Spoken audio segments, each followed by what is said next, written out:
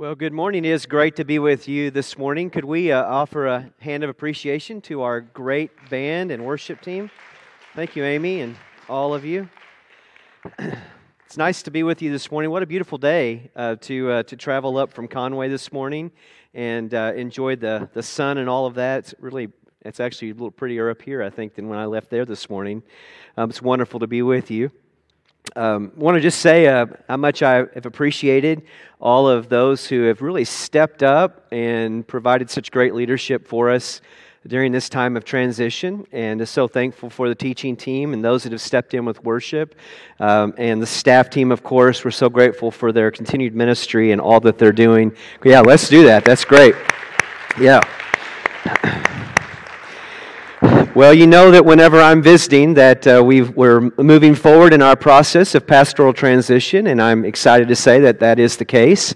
And so I'm looking forward to the opportunity to meet with the board today as well, and looking forward to the progress that we've made, and we're continuing to just seek the Lord and to discern God's wisdom as we ask God to provide great pastoral leadership here for us at Bentonville Church. Just want to say thank you for your faithfulness during this time of transition. It's very nice to be able to talk to people that are potential pastoral persons and to be able to talk to them about what a strong and healthy church this is and how oftentimes transition reveals that. And so I'm grateful that that has been the case here at the church. I've been able to keep up during all these weeks and listen in and talk to folks, and I'm so thankful for all that's going on and all that's the Lord is doing. I just also want to add my appreciation to your church board.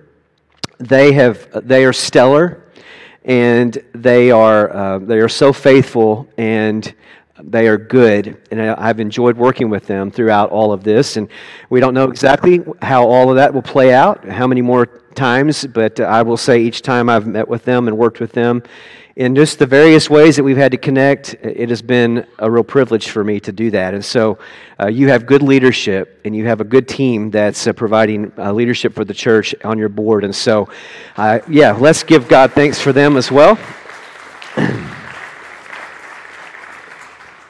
Certainly grateful for them. Well, if you have your Bibles, would you turn with me to the Gospel of Luke?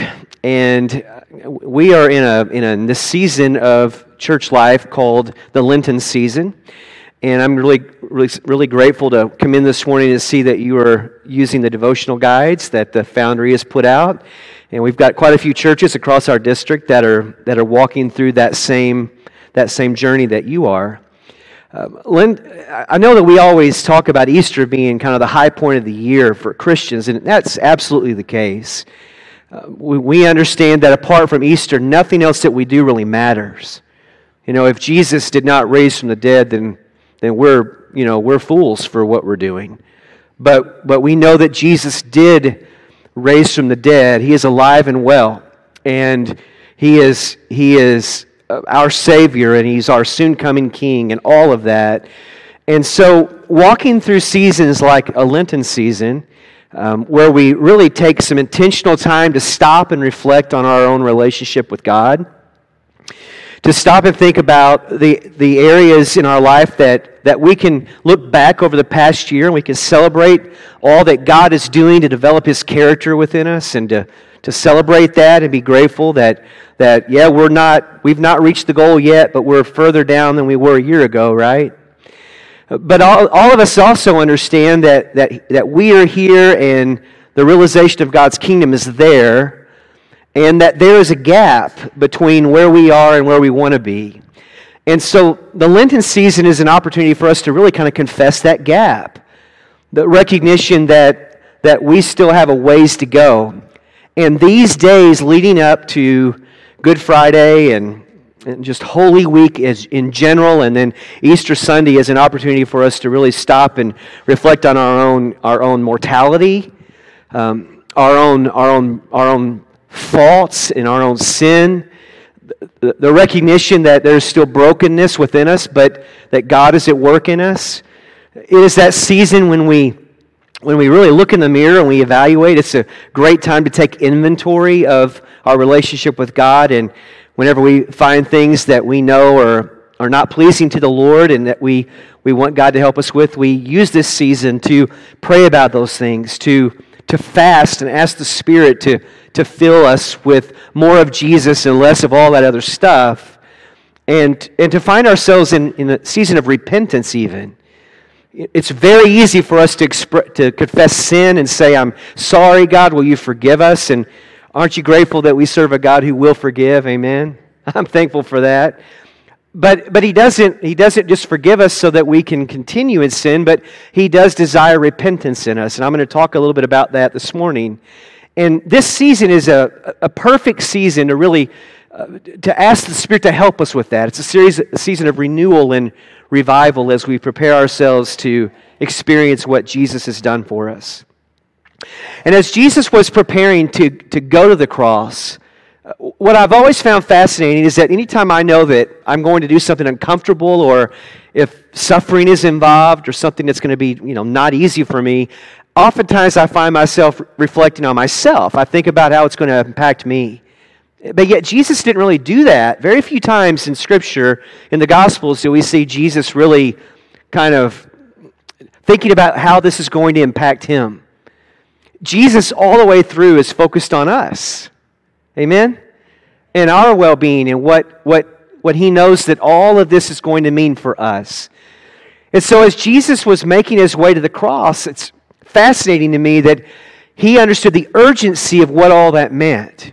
Time was fleeting, and he needed to say a lot of things, and he needed to do a lot of things. And so he did a lot of talking and a lot of his teaching during those times leading up to what he knew was going to happen.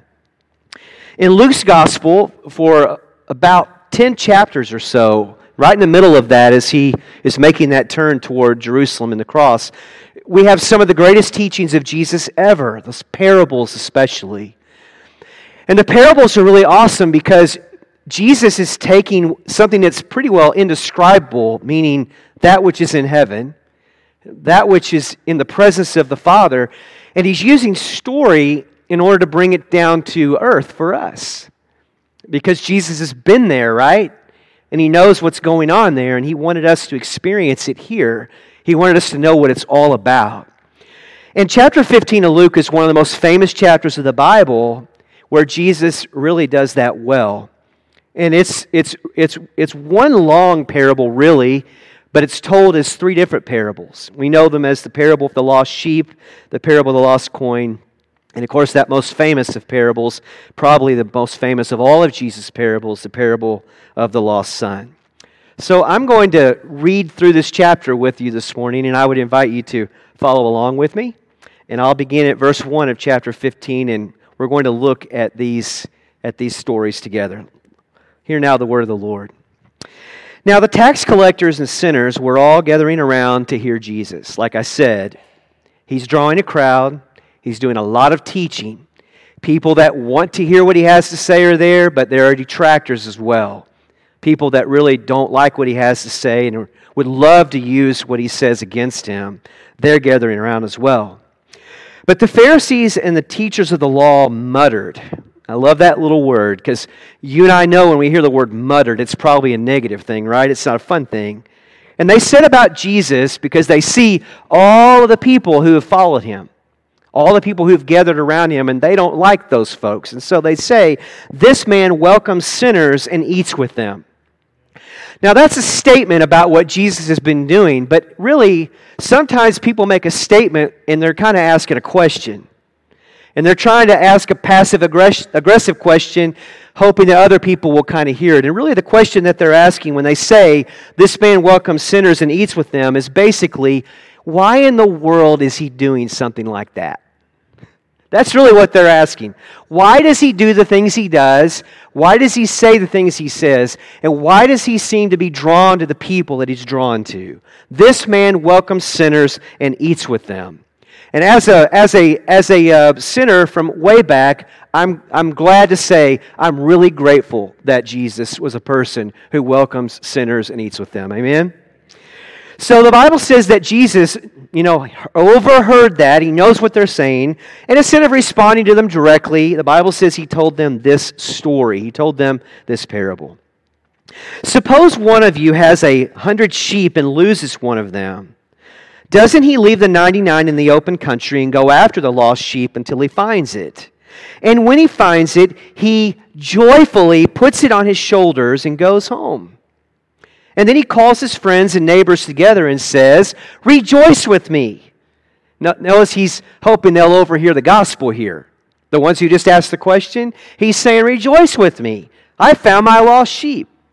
I tell you that in the same way, there will be more rejoicing in heaven over one sinner who repents than over 99 righteous persons who do not need to repent. Amen? Now, Jesus begins this story, again, thinking of the comment, "This man welcomes sinners and eats with them," thinking of the question, why would you do something like that? Jesus tells a story about this sheep who because sheep aren't real smart, kind of wanders away from the safety of the sheepfold and kind of gets in a very dangerous position. And there's all kinds of things that could happen to a sheep when they wander away from the protection of the other sheep as well as the shepherd.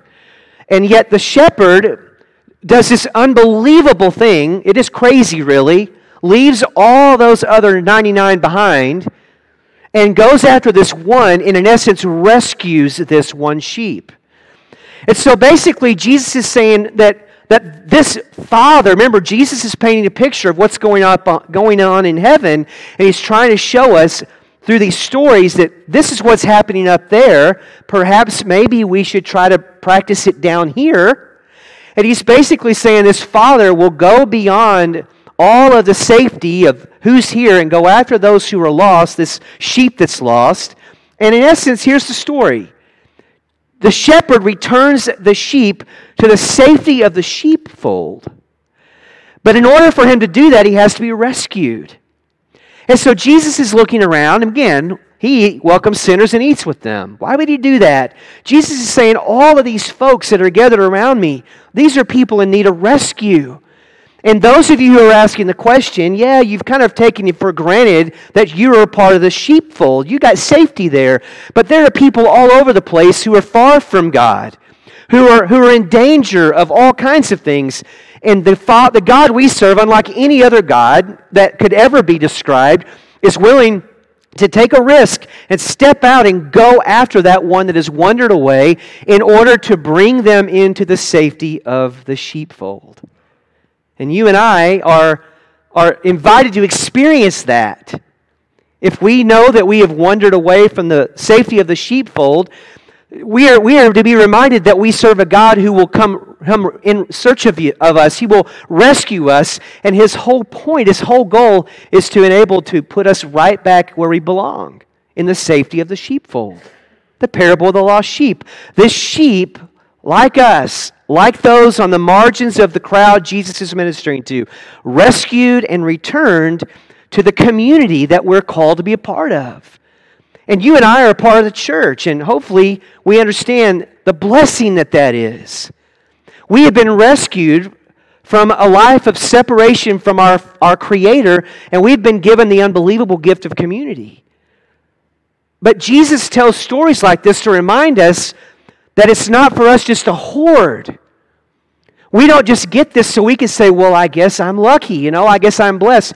He tries to remind us, like he really wants to remind the Pharisees and teachers of the law, that we have been brought into the safety so that out of the safety of the sheepfold, we can now join Jesus in the rescue of those who have wandered off and help them experience the safety of community. Bentonville Community Church, right? We've talked about that quite a bit over the years, that this is the place where people can experience community, and it's also a place that wants to be here for the community. Now, why are we here for the community? We're here for the community because we want to be good neighbors. Of course we do. We want to show a community, a group of people that loves them and desires to make it a better place. But we also recognize that part of that mission is to be a church for the community so that we can not forget our ultimate mission, which is to rescue those who are perishing. to rescue those who are not a part of the safety of community, and draw them, rescue them, help them find what we have discovered to be true for ourselves. Why is he doing something like this? Because Jesus believes that every person matters. Every person matters. And if it matters to Jesus, it matters to us. And if every person matters, then Jesus is saying, look, I'll do whatever I have to do to rescue people so they can experience the safety of community. And to which we say, thanks be to God. Amen? But he doesn't stop there. Look at verse 8 with me. Or suppose a woman has 10 silver coins and loses one. Doesn't she light a lamp, sweep the house, and search carefully until she finds it? And when she finds it, she calls her friends and neighbors together and says, just like in the other parable, hoping the Pharisees will overhear, rejoice with me. I have found my lost coin. In the same way, I tell you, there is rejoicing in the presence of the angels of God over one sinner who repents. Amen? So Jesus is saying every person is worthy of rescue. Every person is worth whatever energy and time is required for us to share the love of God with them so that they can experience the safety of community, the safety of the sheepfold. But he's also saying that every person in the world has value to God. Every human person, no matter how they were made, was made in the image of God with a purpose. Everybody in your life, your friends, your family, your co-workers, your classmates, in relationship with God or separated from God. Every one of those people were made in the image of God, and God has designed them with a clear purpose. They may not know what it is. They may be wandering around, discovering all kinds of things that are contrary to the purposes of God for their life, but God has made them for a purpose. That's what the story of the parable of the lost coin is all about. This woman realizes that there's this coin. And what is a coin? Well, a coin is something we have. It's made, and it's made to be spent. Well, if you've ever lost money, the one thing you learn when you lose money is that if it's lost, you can't what? Spend it. And if you can't spend money, then it's not being used for the purpose for which it was created. Amen? Right? Well, that's what Jesus is saying here. There are a whole lot of people in this world whose lives are being used in such a way that they are no longer, they are not in any way reflecting the purpose for which they were created. And Jesus is saying all of those people matter to the Father. And that one of the greatest gifts of being a part of the community is helping people to discover why they were made, what life is all about, the meaning of this whole thing. And you and I know as followers of Jesus that all of it is about being in a right relationship with the one who made us. And so what does the woman do? She searches the house. She turns the place upside down because she recognizes this coin is out of circulation. It is not being used for the purpose for which it was created. It is unable to be spent. And so what she says is, I will turn this place apart in order to bring that coin back to its reason for existence, that is to be circulated and used. So the parable of the lost coin is a parable of this one who does whatever is required to seek out and find this lost coin in order to return it to the circulation for which it was created. And my brothers and sisters, you and I have family members and friends and coworkers and classmates that, man, we look at them and our hearts are breaking because we recognize that they're also wayward and they're not living out the purposes for which God created them. And so they are worthy of our prayers. They are worthy of our ministry. They are worthy of our investment in their lives so that we can hopefully, with God's grace, do what the Father does and pursue them with God's love so that they can experience the reason for which they were created and they can spend their lives, like that coin, use their lives in a way that brings value to the very purpose for which they were made. The parable of the lost sheep, the parable of the lost coin. This coin found by this woman, found by God and returned to the circulation, the purpose for which it was created, the purposes for which we were created, and to discover the joy of community. Now, Jesus starts off this long parable, these three parables together, and the punchline of this whole thing is It's discovered when you understand the Jewish belief, at least the Jewish belief at the time of Jesus, that the two halves of God's creation, both heaven and earth, were meant to fit together and be in harmony with each other.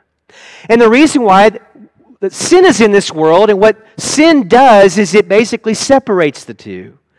And the whole purpose of God's work on this planet, the whole purpose of redeeming people like you and me and enabling us to experience what relationship with God is all about, is that He has placed us in this world that in small ways, in the ways that we live our life, that we can demonstrate to the world that God's kingdom really is at work, and that we, if nothing else, our lives, our families, our choices, are in some way trying to line up to bring in harmony both God's kingdom and what is happening down here on earth. Now, we see that played out in the Lord's Prayer. In fact, this whole section on teaching in Luke begins with Jesus teaching on prayer.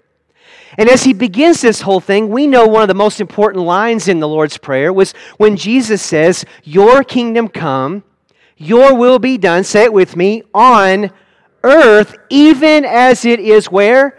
In heaven.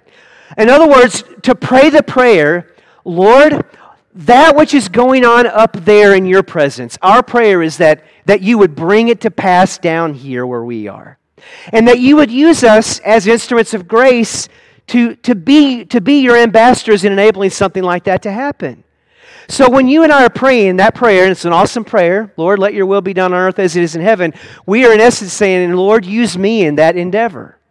Because the goal of the whole redemptive journey, the whole point of rescue, the whole point of all of this is so that God can reconcile human persons, that God can take this created order, which He declared good at creation and is now broken and marred and fallen.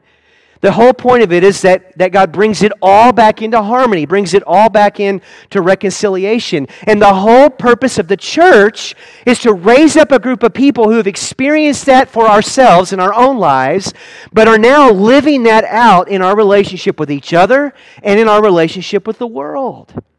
So what Jesus is trying to say is in your praying, in your fasting, in your journeying, in your life together, ask the Holy Spirit, seek to discover what is going on up in heaven.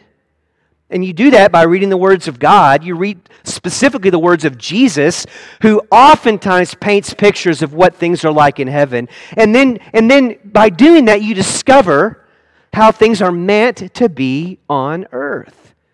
Now, He plays that out in this parable, and I'm going to jump ahead just a bit. But look at verse 7 with me again, okay? Chapter 15, verse 7. Here's what He says, "I tell you that in the same way, there will be more rejoicing" where? "In heaven over one sinner who repents than over 99 righteous persons who do not need to repent." So in heaven, there's rejoicing on earth. Or there's rejoicing in heaven over one sinner who repents. We see that again in verse 10. Take a look at verse 10. "In the same way, I tell you, there's rejoicing in the presence of the angels of God over one sinner who repents." In other words, Jesus is saying, in heaven, there's a party going on. There's a celebration going on about people who are lost and being rescued and finding the safety of community of faith. And there's rejoicing in heaven whenever people who are wayward and have not discovered their purpose for living find their purpose for living and are now living their lives out in the way that God made them to live it. There's rejoicing in heaven about all of that. Now, what should happen down here on earth? And Jesus parallels this in the parable of the lost son. I'm going to jump ahead a bit and I'll read it in a moment, but look at verse 24. "This is after the lost son has come home. For this son of mine was dead and is alive again. He was lost and is found." And the Bible says, so they began to celebrate. So there's the picture. Here's what's going on in heaven. And Jesus shows a picture down here on earth of that being played out in the son coming home. And then He does it again in verse 32. Jump ahead again. I'll go back to the parable in a moment.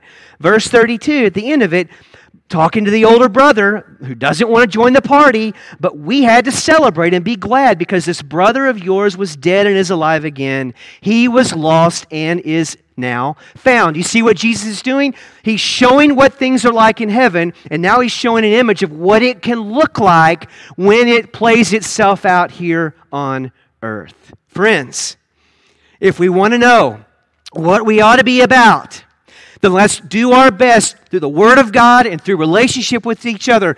Let's discover what is going on in heaven. And let's give our time and energies to helping do what we can to bring that to bear on planet Earth. Amen? And as we do that, we might be blown away when the Holy Spirit blesses our efforts and hello, the rescued are found and they're brought home and they find safety and community. Those who are out there flailing around without any idea of why their life is even in existence, they discover meaning and purpose when they discover their relationship with God, and we help them spend their life in the way God designed it to be.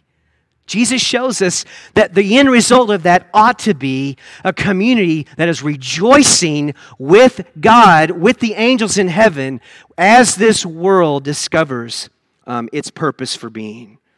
So what Jesus does is he walks through this planet. He simply does on earth what he knows God is doing in heaven. What I love about this, if we ever want to know what's God like, well, let's just read the Gospels. If you want to learn what God is like, just get to know Jesus, amen? If you want to know what the Father values, read what Jesus values. If you want to know what the Father might have to say, listen to what Jesus has to say. And so what Jesus does is he has a great relationship with the Father. Hello, right? It's all the same. They're all one. No one knows the character of the Father better than Jesus. So what Jesus does, he just decides, I'm going to come to earth. And I'm going to make sure my actions on earth correspond exactly to what is happening in the heavenly realm. And what is that picture? Well, the unbelievable picture is, and what a great joy this is, that we don't have to earn God's love. The image of these stories that I've read to you just so far are not a sheep that tries to get back to the fold, not a coin that tries to find its way back into circulation, but a person who says those are worth recapturing and going outside of their own comfort zone to make sure that they're found. Friends, that's the God we serve. Our God is not a God who's just sitting back waiting and just saying, well, you make the first move. No. The God we serve makes the first move. He reaches into our lives and he reaches for us long before we even know what it means to reach back to him. And all I can say to that is, just kind of parallel with what Jesus is doing, what joy, amen? That's cause for celebration. Who could imagine that we serve a God who actually enjoys seeking for us? He actually wakes up every day wondering how he can rescue those who are lost and wandered away. And then who would have ever dreamed that there could be a God who, upon finding us, would not scold us, but would actually celebrate with us? That's the kind of God we serve. And my whole thing is that that's the kind of God we serve. If that's what's going on in heaven, then we must be a community of faith that does the same thing here on earth. We have to find joy in serving others. We've got to recognize the absolute value and victory of inconveniencing ourselves to go outside of our comfort zones to reach into the lives of people.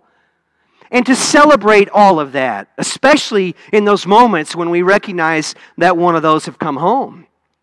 You see, Jesus was inviting, the whole point of these parables, knowing he's got these murmuring and mumbling crowd around him, he's inviting them to celebrate with him.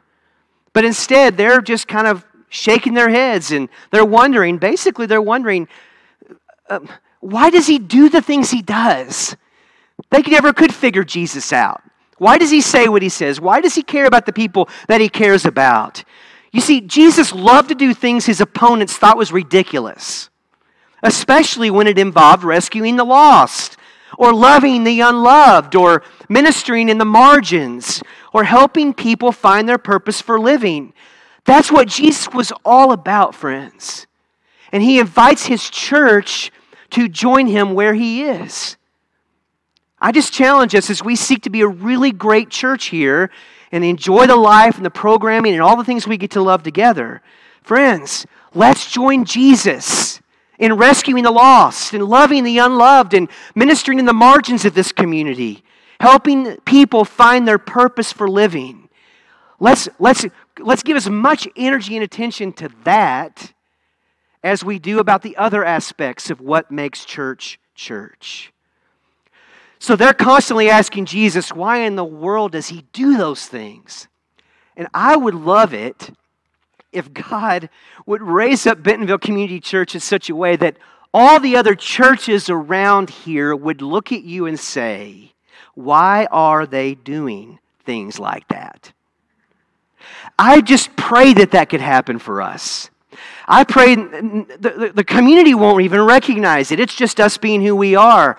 But if Pharisees and religious leaders, or what I could say is even other faith communities, look at us and kind of shake their heads and wonder, then maybe, just maybe, we're doing something right. So to illustrate those two smaller parables, Jesus shares his most beloved parable, the parable of the lost son. Take a look at it with me. I'll begin reading at verse 11. Jesus continued, there was a man who had 2 sons.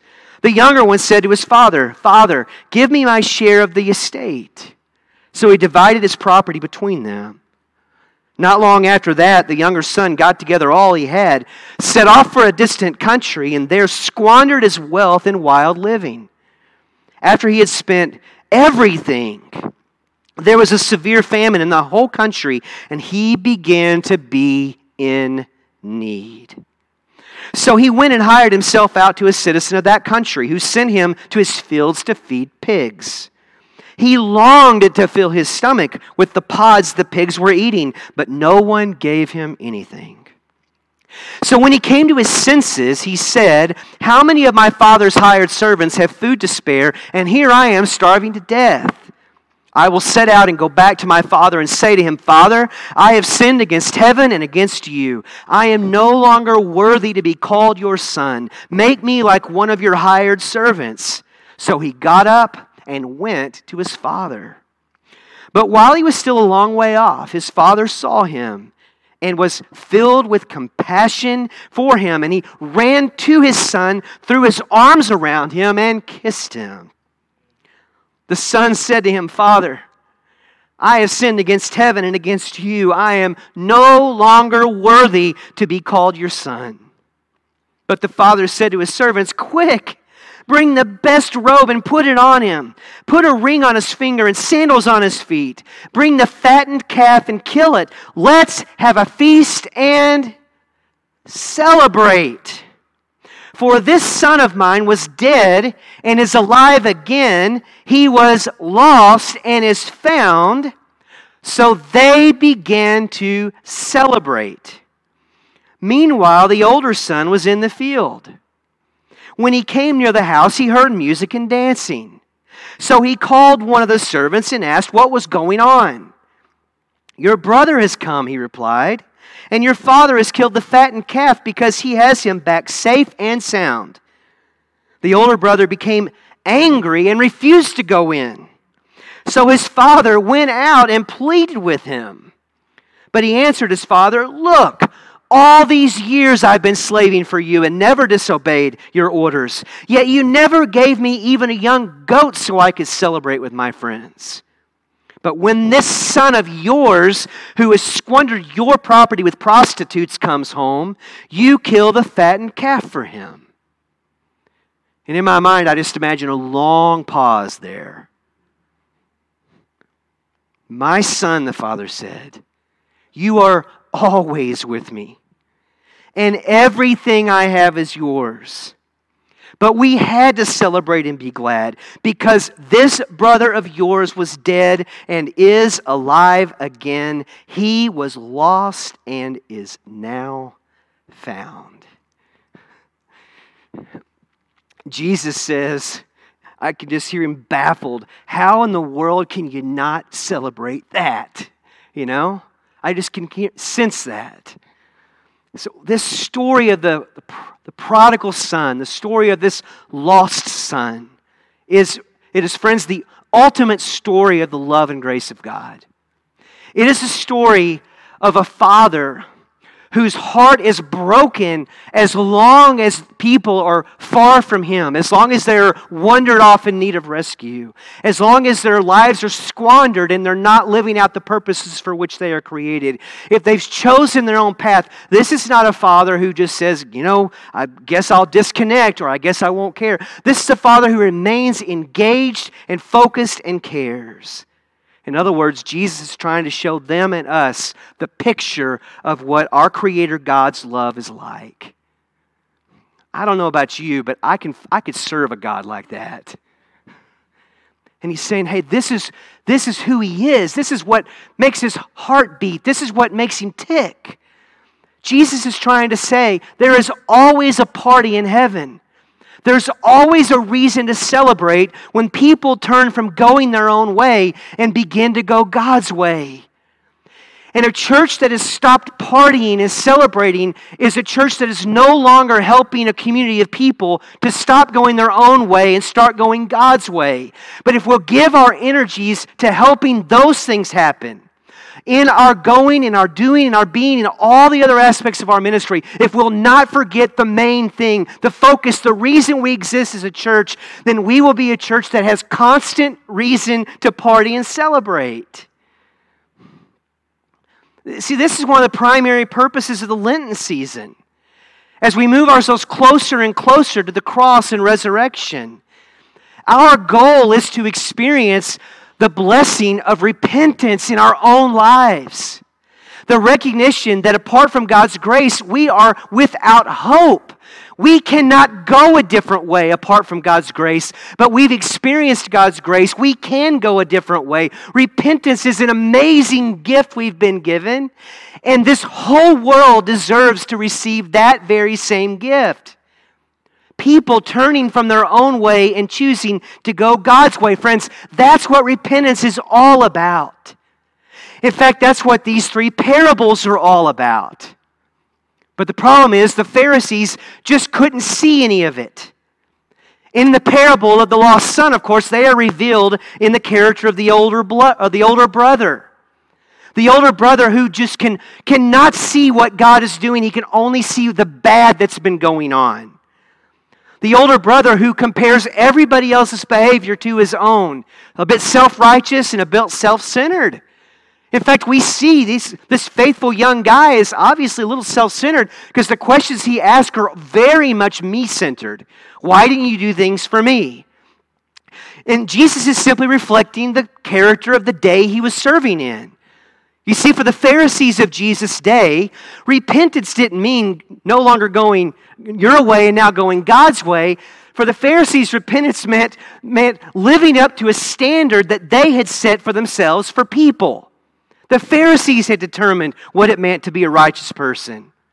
And so Jesus illustrates repentance by telling the story about a person who was not just kind of off a little bit, but was completely lost, going their own way, almost unaware of what was going on, and how that person turned from their selfishness and their sinfulness to go God's way. Because for Jesus, repentance means turning from our own destructive pathways and make a decision to follow Him, to go His way. It's like this: if you're going one direction and suddenly you recognize the direction you're going is a wrong direction, you don't just make a partial turn. Repentance means you make a complete turn and you start going a new way. You see, oftentimes we approach the way we engage with God is, okay, I'm a sinner. I'm broken, I'm fallen, so I'm going to ask God for forgiveness. God forgives me. Okay, that's wonderful and that's great. But oftentimes we want to kind of just hedge our bets a bit. We want to continue to turn. We want to turn back. We're looking at God now, but we really want to keep going the direction we're going. But the problem is, as long as we're doing that, we're still going our way. And the whole purpose of the Lenten season, what we're all about, is a God who says, I love you so much. I'm offering you unbelievable grace. I will forgive you of your sin. But your response to that gift of grace is a response of gratitude, which means to turn away from the direction you've been going, which was away from Him, and now move in full direction toward God. And what Jesus does in this story is He paints a picture of this son who does exactly that. Now, he has wandered way off. He has gone so far in his own direction. And it's gotten him where oftentimes and almost every time doing that gets us. In some sort of pit, right? Eating pig pods, in a mess. We know that when we choose our own pathway, we typically mess this whole thing up. But Jesus shows us the story of how this one comes to his senses as a result of the prevenient grace of God that's already at work in his life, becomes aware of where he's gone and goes, I just don't want to go this way anymore. And what I love about the son is this lost son is he doesn't just kind of hedge his way back. That guy makes a complete turn, walks completely away from the direction he was going, and goes racing home toward the Father. Now, friends, this season is an opportunity for you and us to ask ourselves, am I doing that in my own journey with God? You know, am I kind of hedging my bets still, still like my own way? That won't go with our Father. Jesus gave everything. He didn't hold anything back for our rescue. And what He says is, the response I desire from you is I want you to not hold anything back from me either. I want you all in. I was all in so that you can be all in. Amen? In this story, we get these kind of contrasts. We get danger, but complete turns, right? Danger, now we got safety. We've got lost, and now we've got found. We've got rebellion, but then we get return, and then we get embrace by the Father, right? We get emptiness, and now we have fullness. We have this son who's disowning the Father, and now we have this son and this receiving the inheritance of his Father. And then we see the ultimate picture. What Jesus is trying to say is we go from death, and then we get the joys of, say it with me, of life. That's what this is all about. You see, Jesus sees all the reason in the world to celebrate. Because this is so upside down. This is not the way our world works. This is so countercultural. And Jesus says, how could we not celebrate that? But the older brother, the Pharisees, sometimes even those of us that kind of fit that bill from time to time, he doesn't say, where can I sign up? How can I party? Let me in on the celebration. The older brother looks at all of that and goes, why in the world are you doing something like that? Why would you be so reckless in your love, so reckless in your forgiveness, so reckless in your embrace, so reckless in your celebration? Well, that's what you can do. That's what you can do when a person is no longer going their way, but is 100% going God's way. That is a reason to celebrate. Now, wrapped up in all of this amazing gift that we see with the lost son is the gift of free will that we've been given in this. The sheep couldn't choose. The sheep are kind of dumb, right? They don't get to choose this path. They wander off and fall in ravines and die. They get eaten by wolves or whatever. They have to be rescued. Someone's got to make an initiative. Coins don't get to choose. They're lost until I find them on the road and pick them up, right? All right, they are gone, out of circulation, have no purpose for existence whatsoever. Sheep don't choose, coins don't choose, but Jesus shows this unbelievable story of the lost son that people can choose. You get to choose this. You have free will. Our Father will come racing after you. He will sweep the house to help bring you back into circulation, but He will never make you do it. He respects you too much. He loves you too much. You get to choose. And that's the most wonderful thing of all. There's rejoicing and more rejoicing in the angels of God in heaven over one sinner who repents. Guess what? Angels don't choose. Angels don't have such free will. They just worship. That's what they're made to do. You and I have been given a gift of creation that seems to be only given to us, the ability to choose to be in a relationship with our Creator. All other aspects of creation just simply are in relationship by living out the purpose for which they were made, by instinct or whatever. Only we get to reflect on that, make a choice about it. Can you imagine how much greater heaven will be, how much more exciting the rejoicing will be when we get there and we realize that this wasn't always just made for us. We didn't get designed for this. We didn't get pulled into this. We got to choose this. We get to choose this in this life, and the celebration in the next will be all the greater because of it. So they look at Jesus, they look at people like you and me and the things that we do, and they go, why in the world are you doing things like this? And Jesus gives us the answer. Verse 7, we do it because sinners must repent. Verses 4 and 8, we do it because a lost sheep and a lost coin are worthy of being found. We do it, verse 20, because a prodigal son comes to his senses and returns home. We do it, verse 28, because a father pleads with his older brother to join the party. That's why the father does what he does. That's why we are invited to do the things we are called to do. And the story ends like that. But it ends unfinished. Truth be told, we don't know if the lost son who was found stays found or if he wandered off again. We don't know if the older brother softened his heart and joined the party. We don't know if the older brother and the younger brother actually reconciled at some point. We don't know if the older brother remained outside. In essence, the one who thought he was in, all of a sudden now is on the outside, looking in, separated from the father. He thought he was in. And now he's separated because he refuses to celebrate. At the end of the day, I don't think the guy was upset because the younger brother had come home. At the end of the day, I think he was most upset because he somehow believed that he was right with the father because he had earned that favor. Because he'd worked harder, he had been faithful, he had been obedient, and he deserved all of this stuff. And the story of the prodigal son reminds us that all of this is grace. All of it is gift. We never earn it. We never deserve it. And because we are only worthy of the opposite of this, it makes it all the more special and all the more reason to rejoice. Jesus was a great storyteller.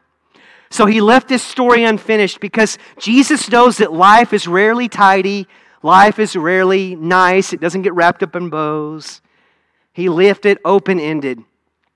And he left it open-ended so that we could find ourselves in this story and write an ending by our own choices and our own lives. And BCC left it open-ended so that we could discern and determine what type of church are we called to be. We don't know all the answers to these various characters in the story, but the one character in the story that we have no doubt about was the Father. Or the love of the Father toward, friends, both of His sons. Those who were lost and the one who has always been found. That's the Father we serve. Paul describes this Father to us in Ephesians 2. Listen. He says, as for you, you were dead in your transgressions and sins, in which you used to live when you followed the ways of this world and of the ruler of the kingdom of the air, the Spirit who is now at work in those who are disobedient. All of us also lived among them at one time, gratifying the cravings of our flesh and following its desires and thoughts. Like the rest, we were by nature deserving of wrath. That's all of us. Older brother in the fold, lost son wandered off. We all deserve wrath.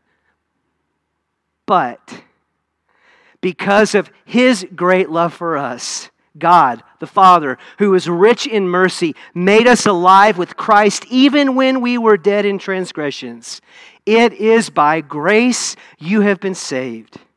And God raised us up with Christ and seated us with Him in the heavenly realms in Christ Jesus, in order that in the coming ages He might show the incomparable riches of His grace expressed in His kindness to us in Christ Jesus. For it is by grace you have been saved through faith. And this is not from yourselves. It is, say it with me, the gift of God. Not by works, so that no one can boast. For we are God's handiwork, created in Christ Jesus to do good works, which God prepared in advance for us to do. We know this parable, of course, is the parable of the lost son, because the others are all about something lost being found. And that is good, and that is right, and that is true. But the real hero of this story is not the lost son. The real hero in this story is the Father. So we could actually call this the parable of the forgiving Father, or the seeking Father, because without a Father willing to forgive or receive and celebrate his lost child, there would be no parable to tell. You see, friends, even heaven's celebration over one who is lost being found is about a forgiving Father. A creator God who is willing to set everything aside in paradise to throw a party when one who is lost finds his or her way home. All of this is the picture of a God who will set whatever agendas he has aside and step out of the comforts of his own security in paradise to come where we are in the flesh of his own Son and live a life for us, knowing that that life would result in his death on a cross. And he would do that willingly because he believes you are worth the rescue. You're worth sweeping the house to pull you back into purpose. You are worth standing at the edge of the community and just waiting and praying until you come to your senses. And if he can just see you on the horizon, he'll race towards you to embrace you and welcome you back home. You are worth it to our God. This community is worth it to our God. Amen? So here's what I ask you today. Do you feel lost today? Like that prodigal son? Feel like maybe you've kind of turned your eyes way away from where they need to be? To use the parable of the lost coin as an example, do you feel lost and out of circulation? You're living your life, you're doing your thing, but in your heart of hearts, you know that somehow or another you've allowed that thing to take priority and you've kind of lost the purpose for which God really made you to start with. You're not fulfilling the purposes of God for your life. Or like the lost sheep, do you feel lost? Kind of by choices you've made. Maybe you feel like you've kind of moved beyond the safety of the sheepfold, and therefore feeling in danger of the enemy and the ways he would seek to destroy your life. Or do you feel like the son, lost, disconnected from the family, alienated, all alone in this life, wondering if there's any other way for you? In all those stories, wherever we find ourselves, there is a God who is engaged in that whole journey, willing to do whatever it takes so we could experience it for ourselves. All throughout this whole thing, we've heard people asking questions of Jesus and why in the world does he do the things he does? I long for a church that others would say, why do they do the things that they do? But I would just invite you today, in your own life, to do something today in your relationship with God that would make those in your life that are far from God, your coworkers, your neighbors, your friends, your family, whatever, by the way you live your life and the changes that it's make as a result of repentance and all of that, what would happen if you could tell behind the scenes people were saying about you, why are you doing something like that? I pray that you could experience this unbelievable gift of God's grace and discover it for yourself. Would you bow your heads with me? Lord Jesus, this morning we are so grateful for the unbelievable gift of a Father who loves us so much that he'll do whatever it needs to be done in order to offer us life and rescue and purpose and home and family and salvation and all of it. We thank you, God, that every bit of it is a result of his grace and not our works, not our ability to earn it or deserve it. We come before you this morning and we recognize As Paul told us in that text that we are undeserved, we are children of wrath, but yet you in your great mercy have offered us a gift. So Lord, I pray for my brothers and sisters this morning that as you're ministering to their hearts, Lord, that they would open their hearts to receive that gift. If they find themselves like that coin or that sheep or that son, or even feeling like the older brother a bit, I pray that they would receive all the same grace, all the same gift, the opportunity to experience the celebration of what you're doing in their lives. I pray that for each one of these wonderful people. I pray that, Lord, for this church, that you would use this congregation to be an instrument of your grace to a community, Lord, that is all of these things, but Lord, can be all these other things because of our investment in them. So Lord, we love you. We want your will in our lives. For it today, we'll give you praise and thanks. In Jesus' name, and all God's people agree to say.